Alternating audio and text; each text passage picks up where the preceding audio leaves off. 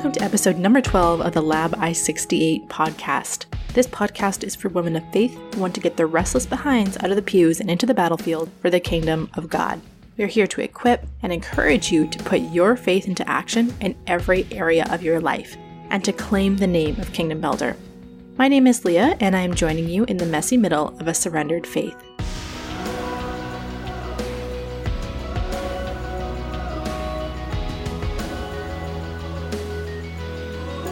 The truth is that we all stand for something, right? Whether we say it out loud or not, our posture towards something is very telling about what we believe to be true or false, or good or evil.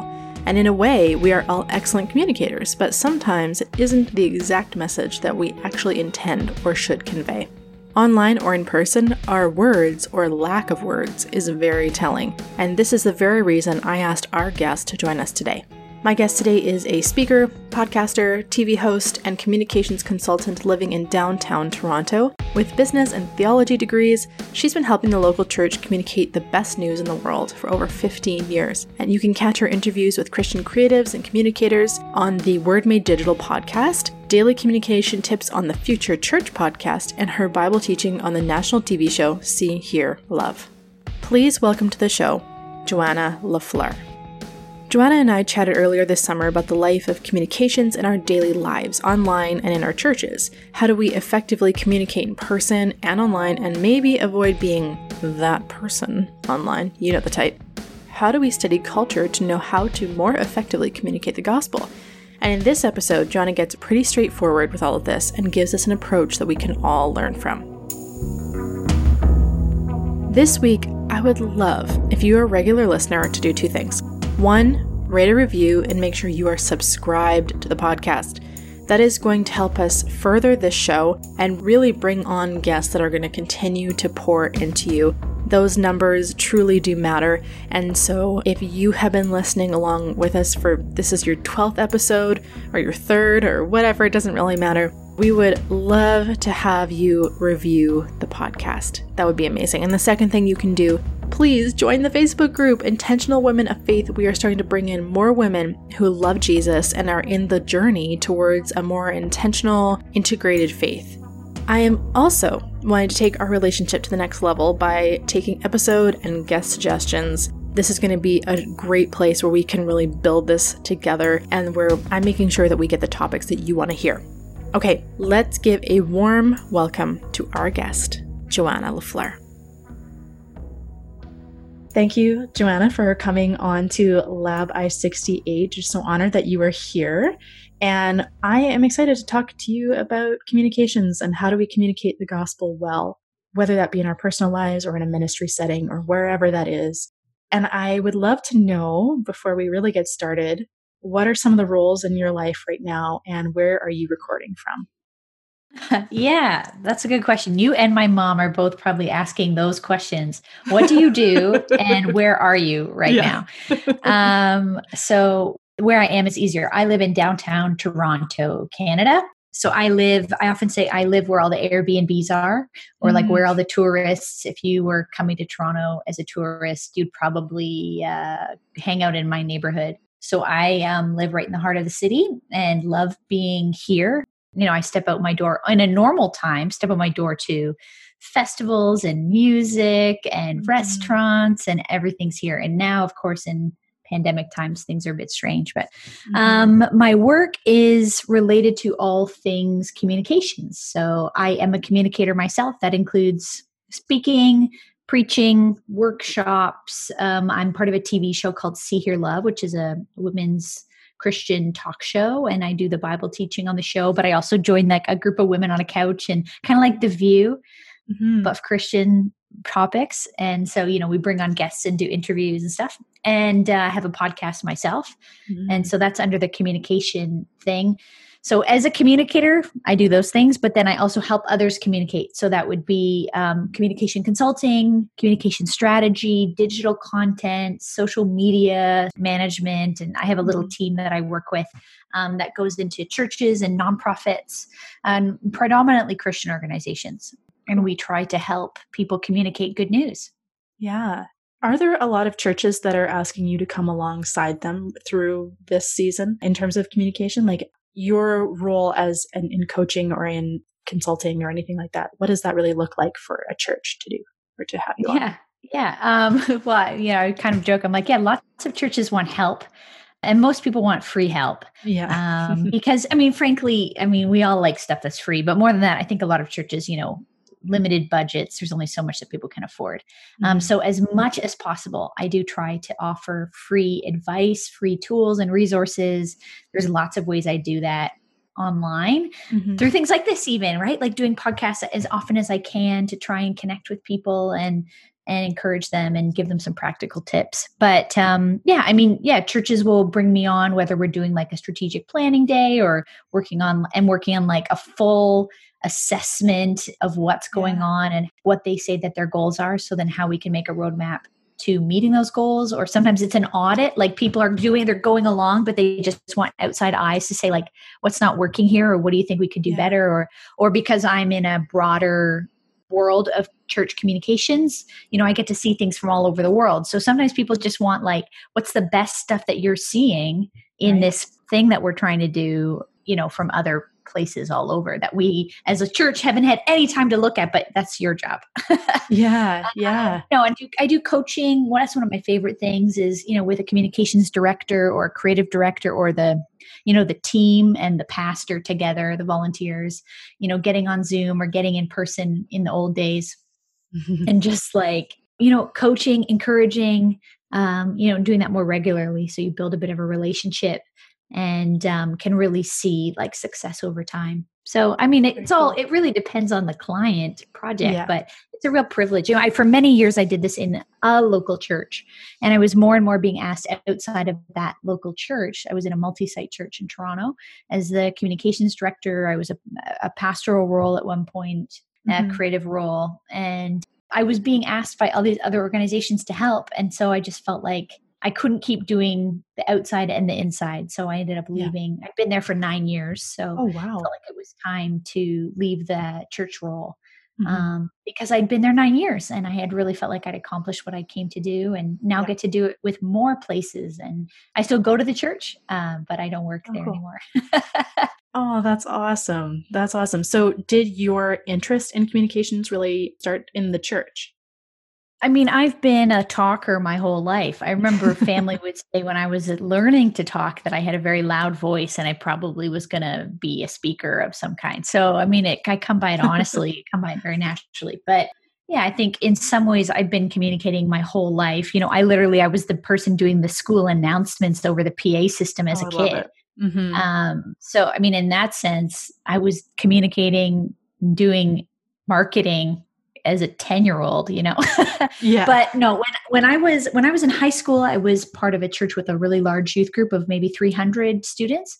So therefore, in context of how many students there were, we had a communications team that I led. I don't even know how I happened upon this, but I became like the marketing communications person for the youth group and had a little team. And this was in the early 2000s. So in context of the technology, every other Sunday evening we had a service. And so we would sit in the church office. One of the things our communications team did was call. We phoned every single student every single week. And we just went through the list and divided it up. And sometimes we talked to them, and because it was the old days, it was a landline. So sometimes we talked to their mother or their dad or whatever. Yeah. And, how often we heard, they weren't planning on coming, but because we got a hold of them, they did pick up the phone that day and we chatted with them, how many people came just by that personal connection. And then began to, I think, we started doing like news videos in the youth group and, it just kind of went from there, but I started seeing the power of it, I did a business and communications degree undergrad. And I thought I'd end up in the marketing world in business because I didn't really grow up in a context where women were in meaningful leadership of church. Yeah. And so I thought that my skill set and my personality type would be more appreciated in a business context. Okay. And then I began to discover that there were places in church for me. Yeah. And that's a whole other story. But so many years later, now this is what I do. That's awesome. I love the personal connection with all of those other youth kids. That is first off very time consuming, but I mean, how much more meaningful is it that you would do that? That's awesome. Yeah, well, and it was great. Sometimes it was their mom, right? Who their mom would be like, "Oh yeah, that's tonight." Like, Mike, you got to get there. Mike, you got to get there. I'm not sure that's always the right choice, but sometimes it was the right thing for the parent to get the kid there, and they were glad once they got there. Yeah. Love it. All right, so we're going to get everybody on the same page, just making sure that we got our definitions down. But what is and really involved in the world of communications? How would you really define that? Yeah, great question. I mean, because it's evolving. I mean, basically, Right. communications to me is any part of an organization that is bringing in content, information, like, literally. I mean, how do you explain a word without using the word itself? How do you say communications without saying communications? Bringing content to people, promotions, and, an articulation of the mission, vision, values, purpose, events, activities of the organization. So that includes print, and it includes digital, includes in-person interaction. So the communication is happening at all times in all directions. That's part of the challenge. It's a living organism. And when you're not saying anything, you still are communicating, right? We all know that. You can be in a room with someone who isn't saying anything and they're still saying a lot. Definitely. So it's the same for an organization. What they choose to say or not say both says something. Yeah. So, communication is the pastor preaching on a Sunday, and communications is the print bulletin you receive in your chair. Communications is the email you get, and the social media, and the videos, and the photography, and the graphic design, and the branding. And I also think communication is the person who says hello to you at the front door, and how that connection goes. It's so much. Yeah. It's all things related to print, digital, and in-person content and interactions with the organization. Okay. I love that. Okay. So let's bring it down to the kind of more in-person kind of communication that we need to be having. So we may associate communications maybe more with people in leadership more exclusively, but why should the regular person, the regular woman who are listening, why should we be willing to learn how to communicate or use communications well? Well, I think kind of as I just said, we're communicating whether we mean to or not. If we're talking about in person, I took a whole course in my undergrad about nonverbal communication. And that's, that's sort of what I'm saying. But you can be in a room with your partner and they're not saying anything, but they're saying a lot by not saying anything. Their body language, their tone, everything is saying something. But more than that, we're in such a connected world digitally now. Yeah. I think that a lot of the time we're talking about now every leader has become, we kind of joke like overnight with the pandemic, now every pastor has become like a televangelist that they never signed up to be. They have to become an expert at online media production. And in some ways, it's not even just leaders, it's all of us. A lot of our interactions now are over media and video and technology.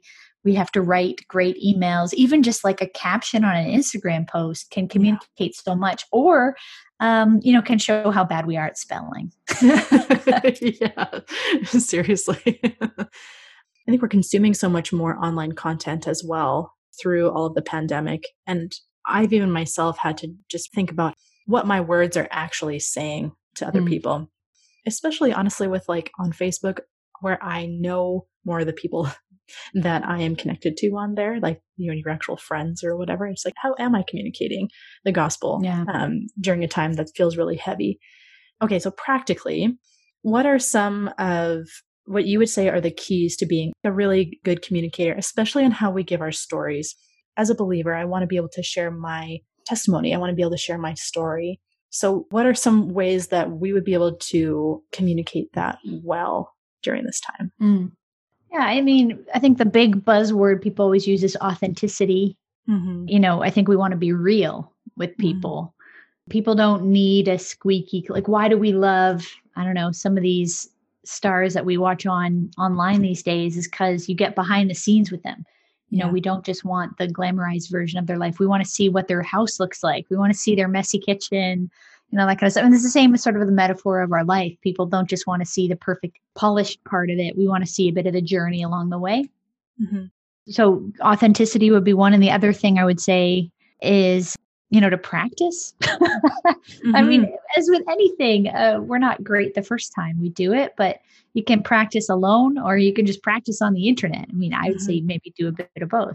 Yeah. The first time we try and tell a little bit of our story, it'll probably come out a bit fumbling. But over time, we get a bit clearer about how we want to say it. And that's just the practice. When you see people who are excellent communicators on a stage who are telling a story, they have told that story hundreds of times. Yeah. Typically, or they have told stories, at least, maybe not that exact story, but they have told stories hundreds of times. And so they weren't born a storyteller. They just did it over and over until they got better. And we don't need to all be professional storytellers, but stories have power. They move people. We're a story kind of people. Humans love story. We want, it's why we're obsessed with Netflix. Yeah. It's why, Hamilton comes out on Disney Plus in July and everybody, is talking about watching the same story. We love story. It moves us, connects to our soul.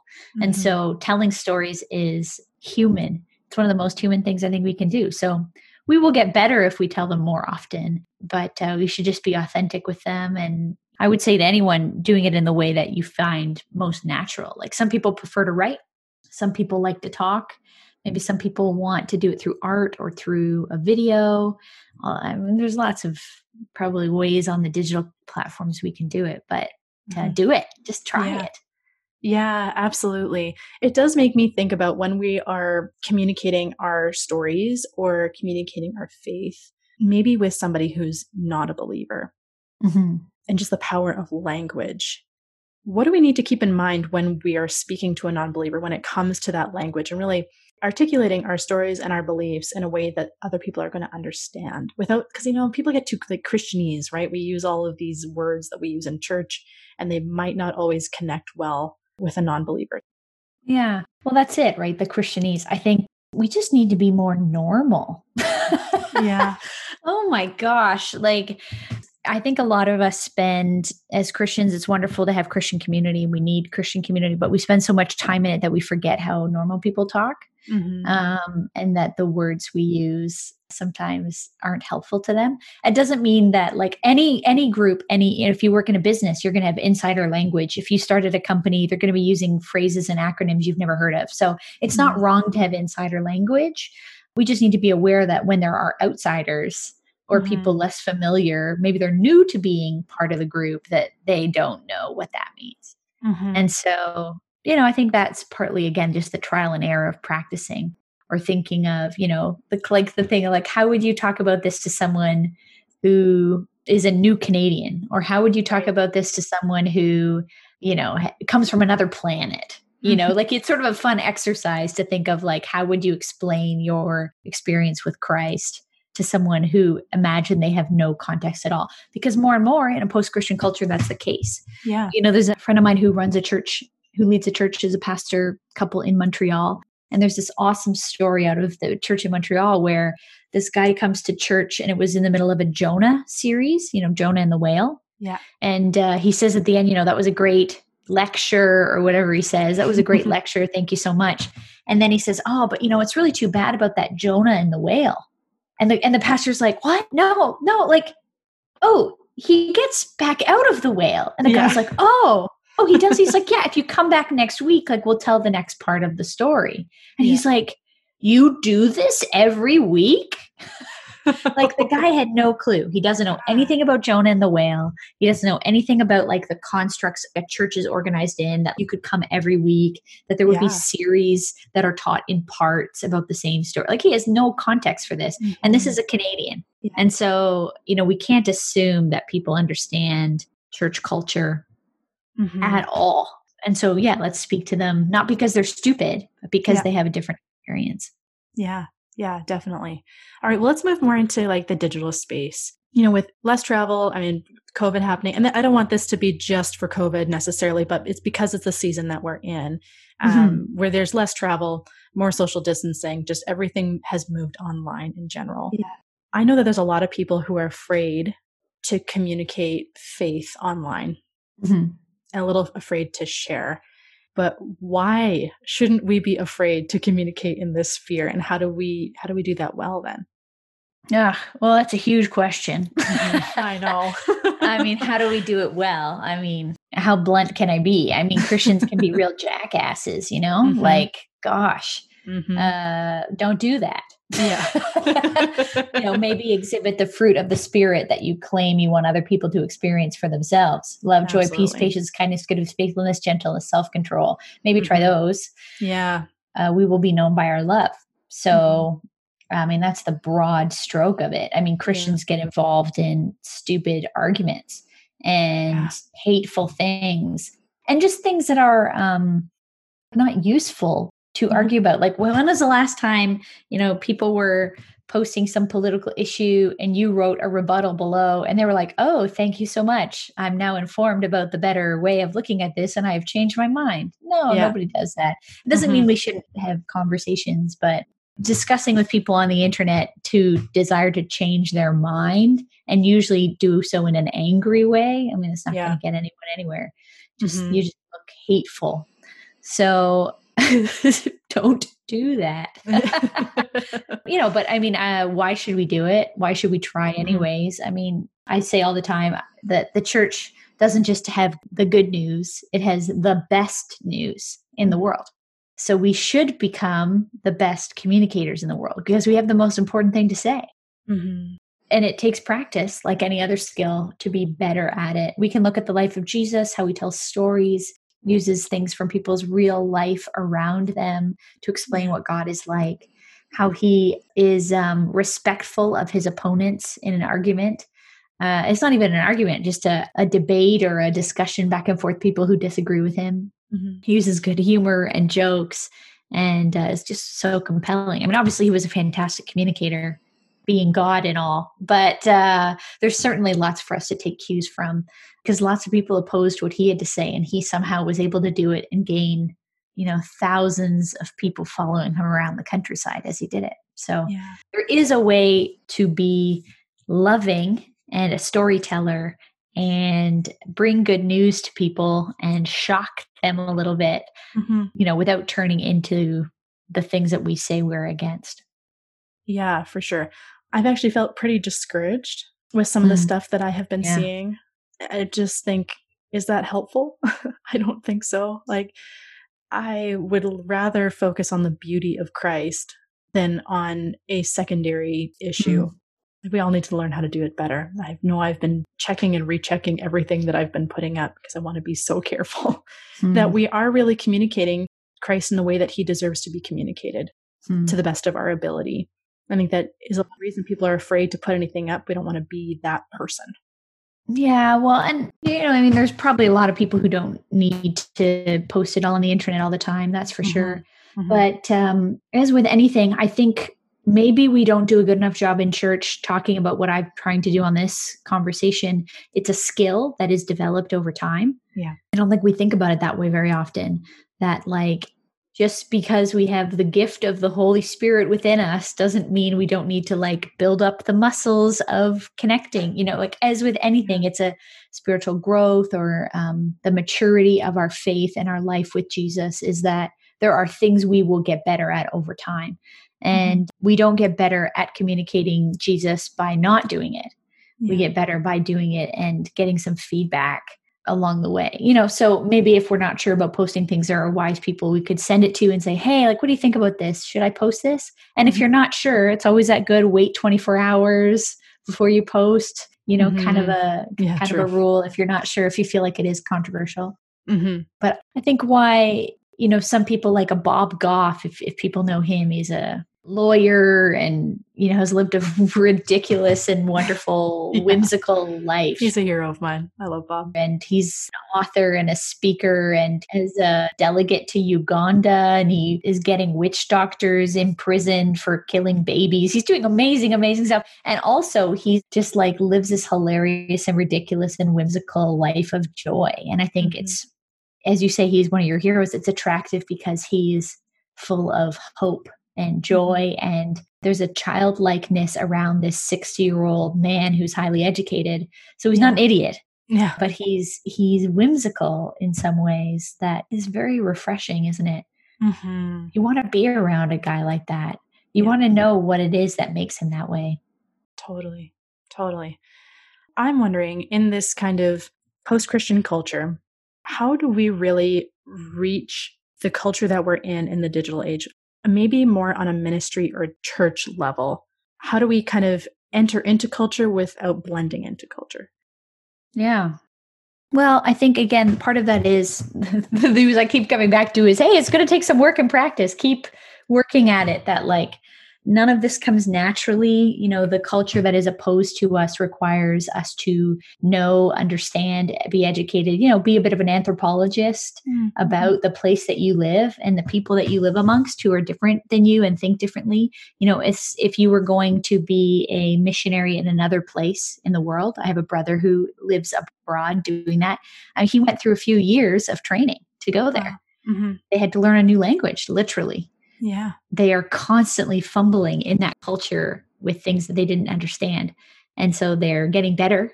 But you make mistakes along the way in a culture that is not your own. And so it's the same even in our own culture, isn't it? Mm-hmm. That it's more and more foreign and opposed to our faith. And so we can expect that we need to do some work to understand it. And we do the work not because it's work in itself, but we do it out of love. Mm-hmm. We need to love people, and to love them is to serve them, and to serve them is to know the work of understanding them a little bit better and getting in their brains a bit. So that's a broad, meandering thing. But one of the things I've been thinking of a lot is Carey Nieuwhof's podcast. He recently interviewed Tim Keller, and Tim Keller, this, metropolitan New York City, brilliant mind around faith and church and why God still makes sense and a reasonable person can believe in the God of the Bible, of Christianity.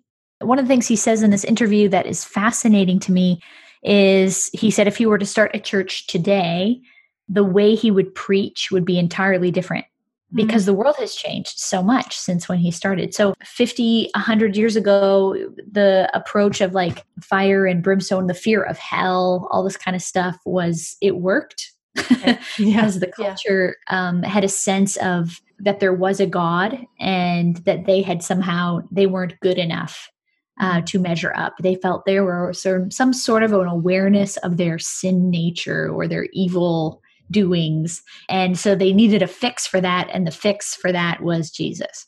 But, Tim Keller, in all of his brilliance would say to us today, that doesn't work anymore. If you tell someone today that they aren't good, I should say that there's something wrong with them, it's offensive, insulting. You're shutting down the conversation before it even starts. But if you want to start a conversation with someone today, Tim says, talk about identity. Because people want to know their identity. They want to understand where they come from and who is the one who gives us an identity that lasts forever, an identity that's secure in an anxious world is Jesus. That like our identity as brother and sister to Jesus, as the children of God, saints, all these ways that the New Testament describes believers. This kind of identity is the one that we can focus on as an approach to apologetics. It doesn't mean we won't eventually later talk about, sin and all those other issues. But if you come at it with the wrong tone, the wrong angle, because you are totally ignorant to the culture, you come across like a clashing cymbal, right? So to be loving, we need to understand the culture. And I think Tim, who is a brilliant mind, much smarter than me, would talk about this identity issues seem to be the approach and the bridge today to use. Talking about our identity, how we found our identity, how we're searching for our identity, all that kind of stuff. Yeah. No, I love that. That seems like it's a real like entry point into the conversation. And I was just thinking, you were talking about the church really serving the need of the culture. What are some of the questions, or how can we serve the questions that the culture has online? I mean, there's lots of different ways. I would say whatever your favorite way is to serve the culture. I mean, okay, here's what I would say. There are a lot of brilliant people, like I've just referred to Tim Keller. There are a lot of really smart people in the world who have already done the work. I think more and more what we need is less people creating content and more people who are curators of the content that already exists. Yeah. So for you to, on your own website or your own Instagram or your own email, or I don't know, whatever it is, for you to have a resource of links of stuff that you've checked out that you think already exists and answers that struggle or that question in a way that you resonate with, then like curate that for people, because there are lots of people who, I don't know, would have an opinion on any given topic. And some of those people are super smart and thoughtful. And some of them present very kind and gracious. And some of them are super smart, but come in like an angry, arrogant way. Well, I wouldn't probably put that kind of thing on my list if I was curating for somebody. So literally just, not feeling the pressure to always create the content, because there is so much good content, but to think of ways that you could make lists and, to send out an email every week with like your favorite content of the week to people, and it doesn't even have to be your own, just like links to other people who you thought were smart, curated for people. Or, if you're talking about a subject, you take a quote, you talk about it for 1 minute on Instagram, you say like, this is part of a whole big article. You can click here to read more. You don't have to be the one who knows the answer to, is the Bible trustworthy? There are people who have done the work on that, and the answers exist. So you just need to help people find them. Yeah. I love that. Okay. So in church and ministry, I love that your mission is to help the church become the best communicators in the world. I love that, because I think it's so right. We do have the best news. We have the best truth to offer people, the most comprehensive truth to offer people. Sometimes the church doesn't always do that super well outside of the church doors. So where do you see in your work where churches are doing really well, and where do they maybe need to step up and make some improvement? Well, I mean, I think churches that are doing online things right now, churches that need to step up, or churches that are just kind of waiting for this pandemic to roll over and maybe people will come back. No, people won't come, like people aren't coming back. I mean, we're going to be in this, certainly in Canadian context, we're going to be this way for a long time, it looks like.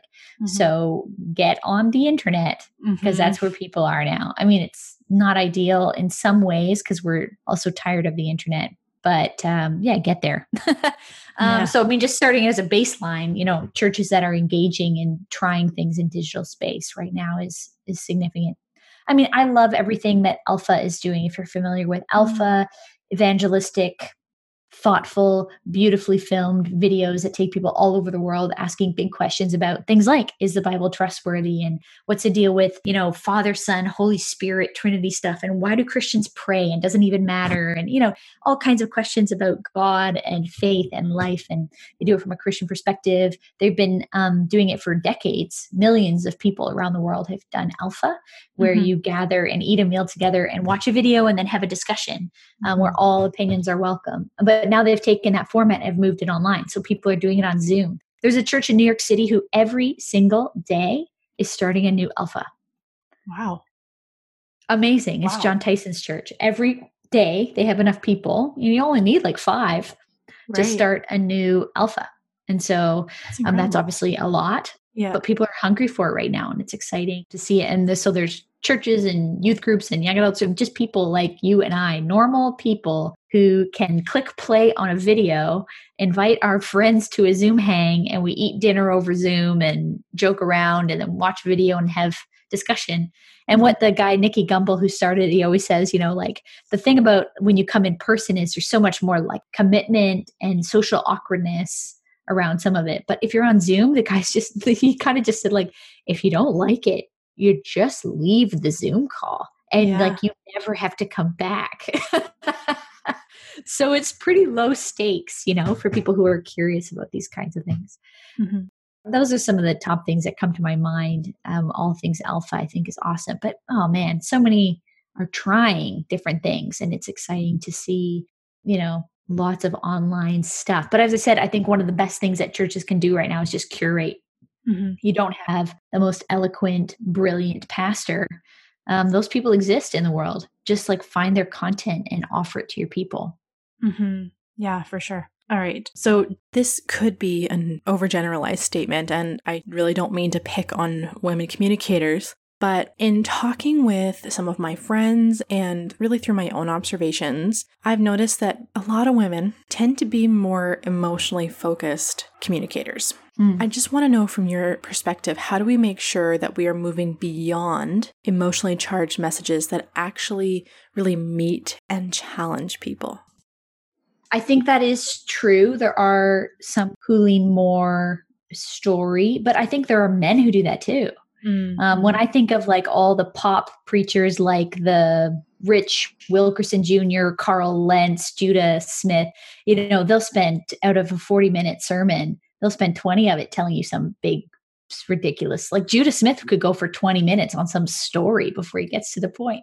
Yeah. Maybe he doesn't do that as much anymore because he's doing shorter messages, but I don't think it's uniquely a female thing. But what I will say is for a lot of women, they don't get into this kind of work till later. There's this factor that happens for a lot of women very practically to do with having kids, which means that while men were getting more educated, women were having babies. I'm making a broad generalization. Yeah. So men were going and getting masters in theologies and, I don't know, reading smart people books or something. And women in those same years of their 20s or their early, into their 30s were raising kids. And not that men weren't involved in the raising of children, but, it's a broad generalization. So I think that more women ultimately need theological education to talk about theology better. And that doesn't mean you have to go to a seminary, although I do think that would help.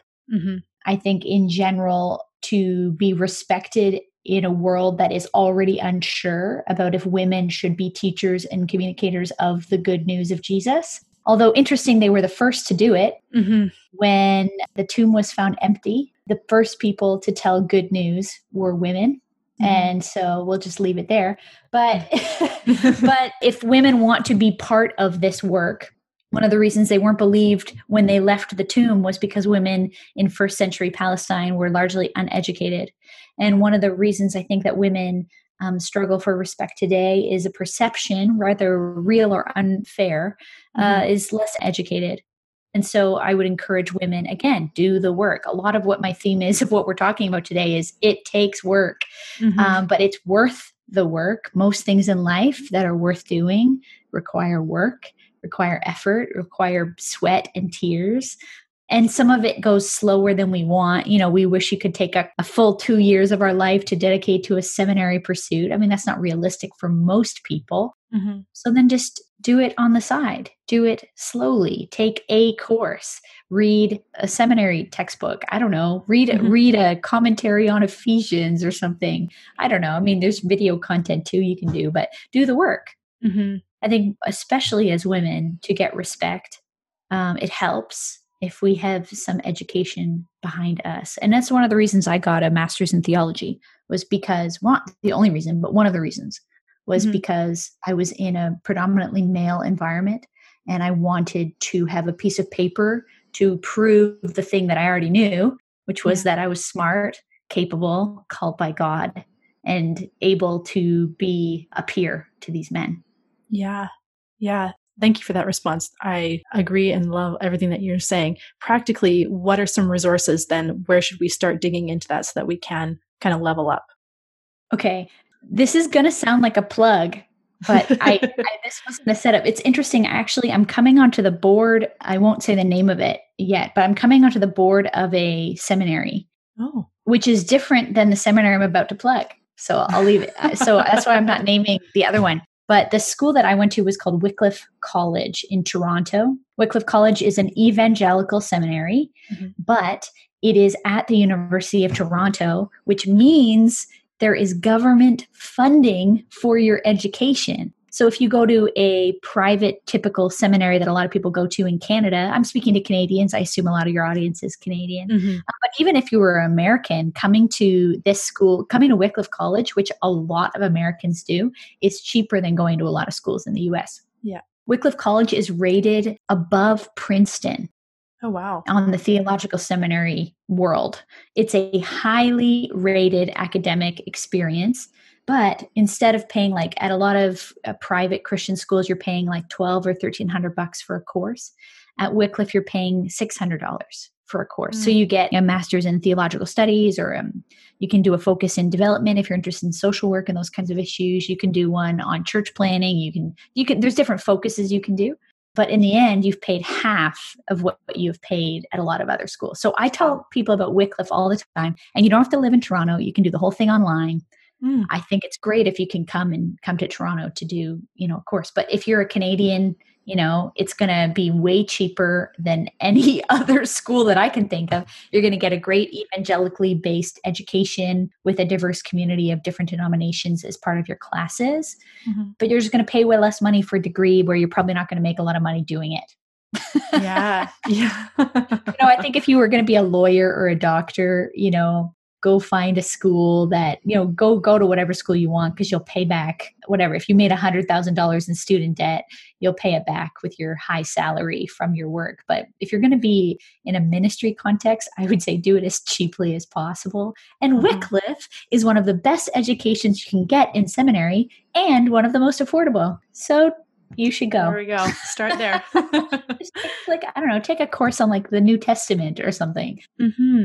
Oh, yeah. That sounds awesome. I actually want to check that out. I actually taught a course there this fall or this spring. Oh, I was part of a course called Church and Technology, where we wrestled through all these issues of, the implications of what happens when the church engages online and in technology, and what do we lose when we go on the internet, and what do we gain, and all that kind of stuff. That was the course. It was great. Oh, cool. That's awesome.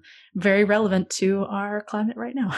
Yeah, exactly. Yeah. If they do the course every year, it just has more relevance now than ever. Oh, yeah, for sure. All right. Well, as we wrap up the conversation, there's a few questions that we like to ask every guest. The first one being, what is a resource that you would recommend that has been helpful to you in the area of communication?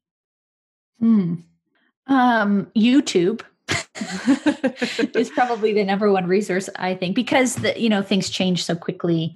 Andy Stanley wrote a book called Communicating for Change. It's an excellent book on public speaking.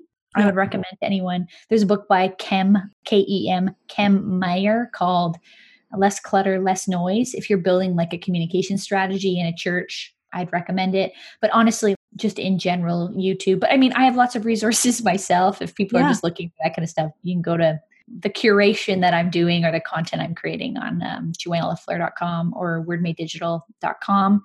Go, YouTube and Google are your best friend when it comes to, how to do better on Instagram.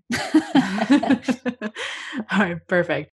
One of the questions that we like to ask is, what is one spiritual practice that has really been giving you life lately? Yeah, I'm part of, I work with Danielle Strickland, who's a speaker, author, many other things. She, if you don't know her, she's a well-known person in that world. And actually the place that you and I met, she was speaking there as well.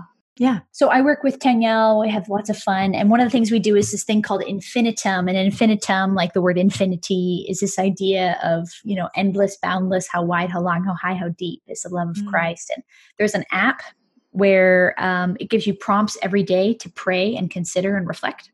There's questions you can ask in a hub, or you could call it a small group, but really it's just get two friends, go on Zoom once every couple of weeks, ask some pointed questions of one another that are accountability, but not in the maybe typical way you think of it in evangelical circles. Accountability more in what ways have you been generous to someone this week?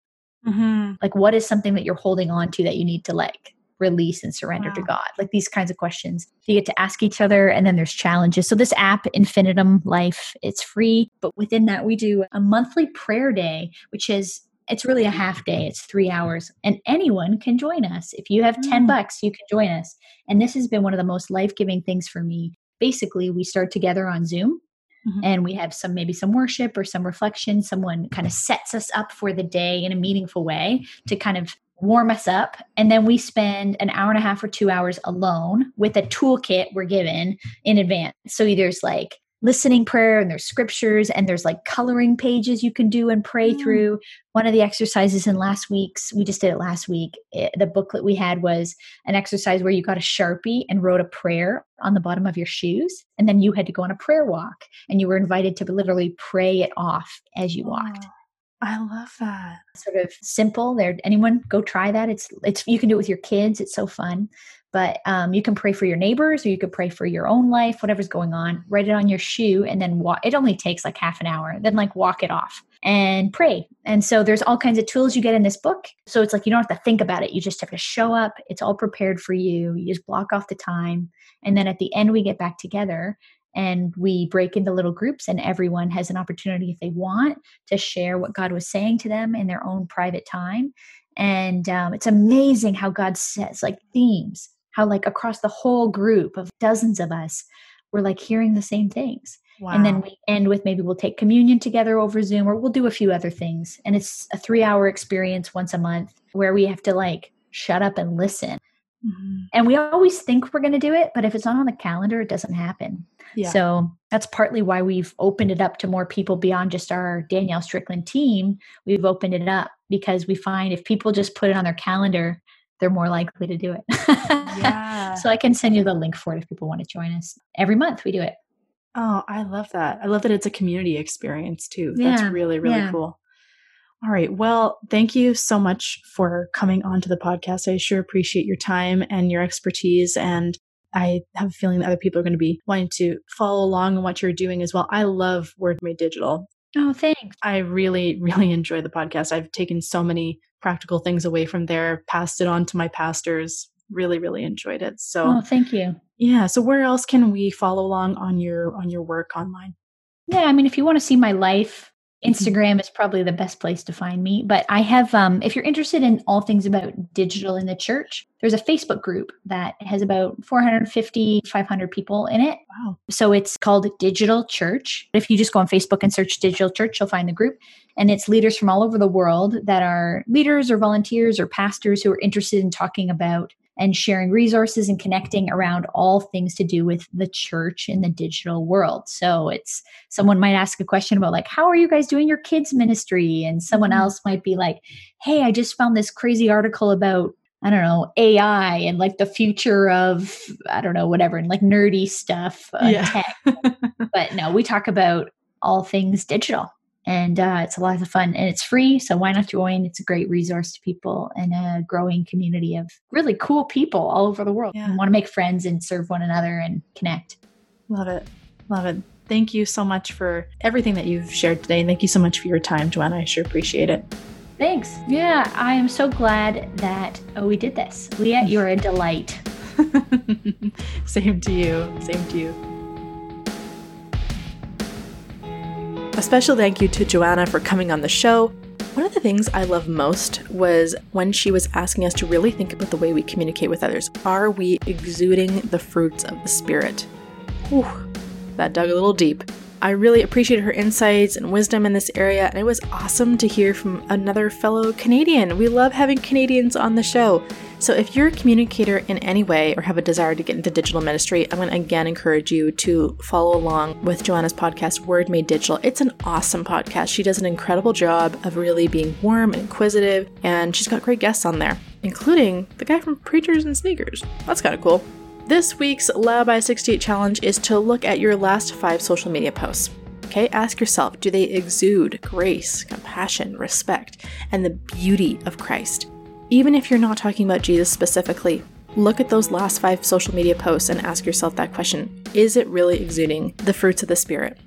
Use the hashtag LoudBy68challenge if you choose to reflect online, and you can also tag me on Instagram at leah.rempel.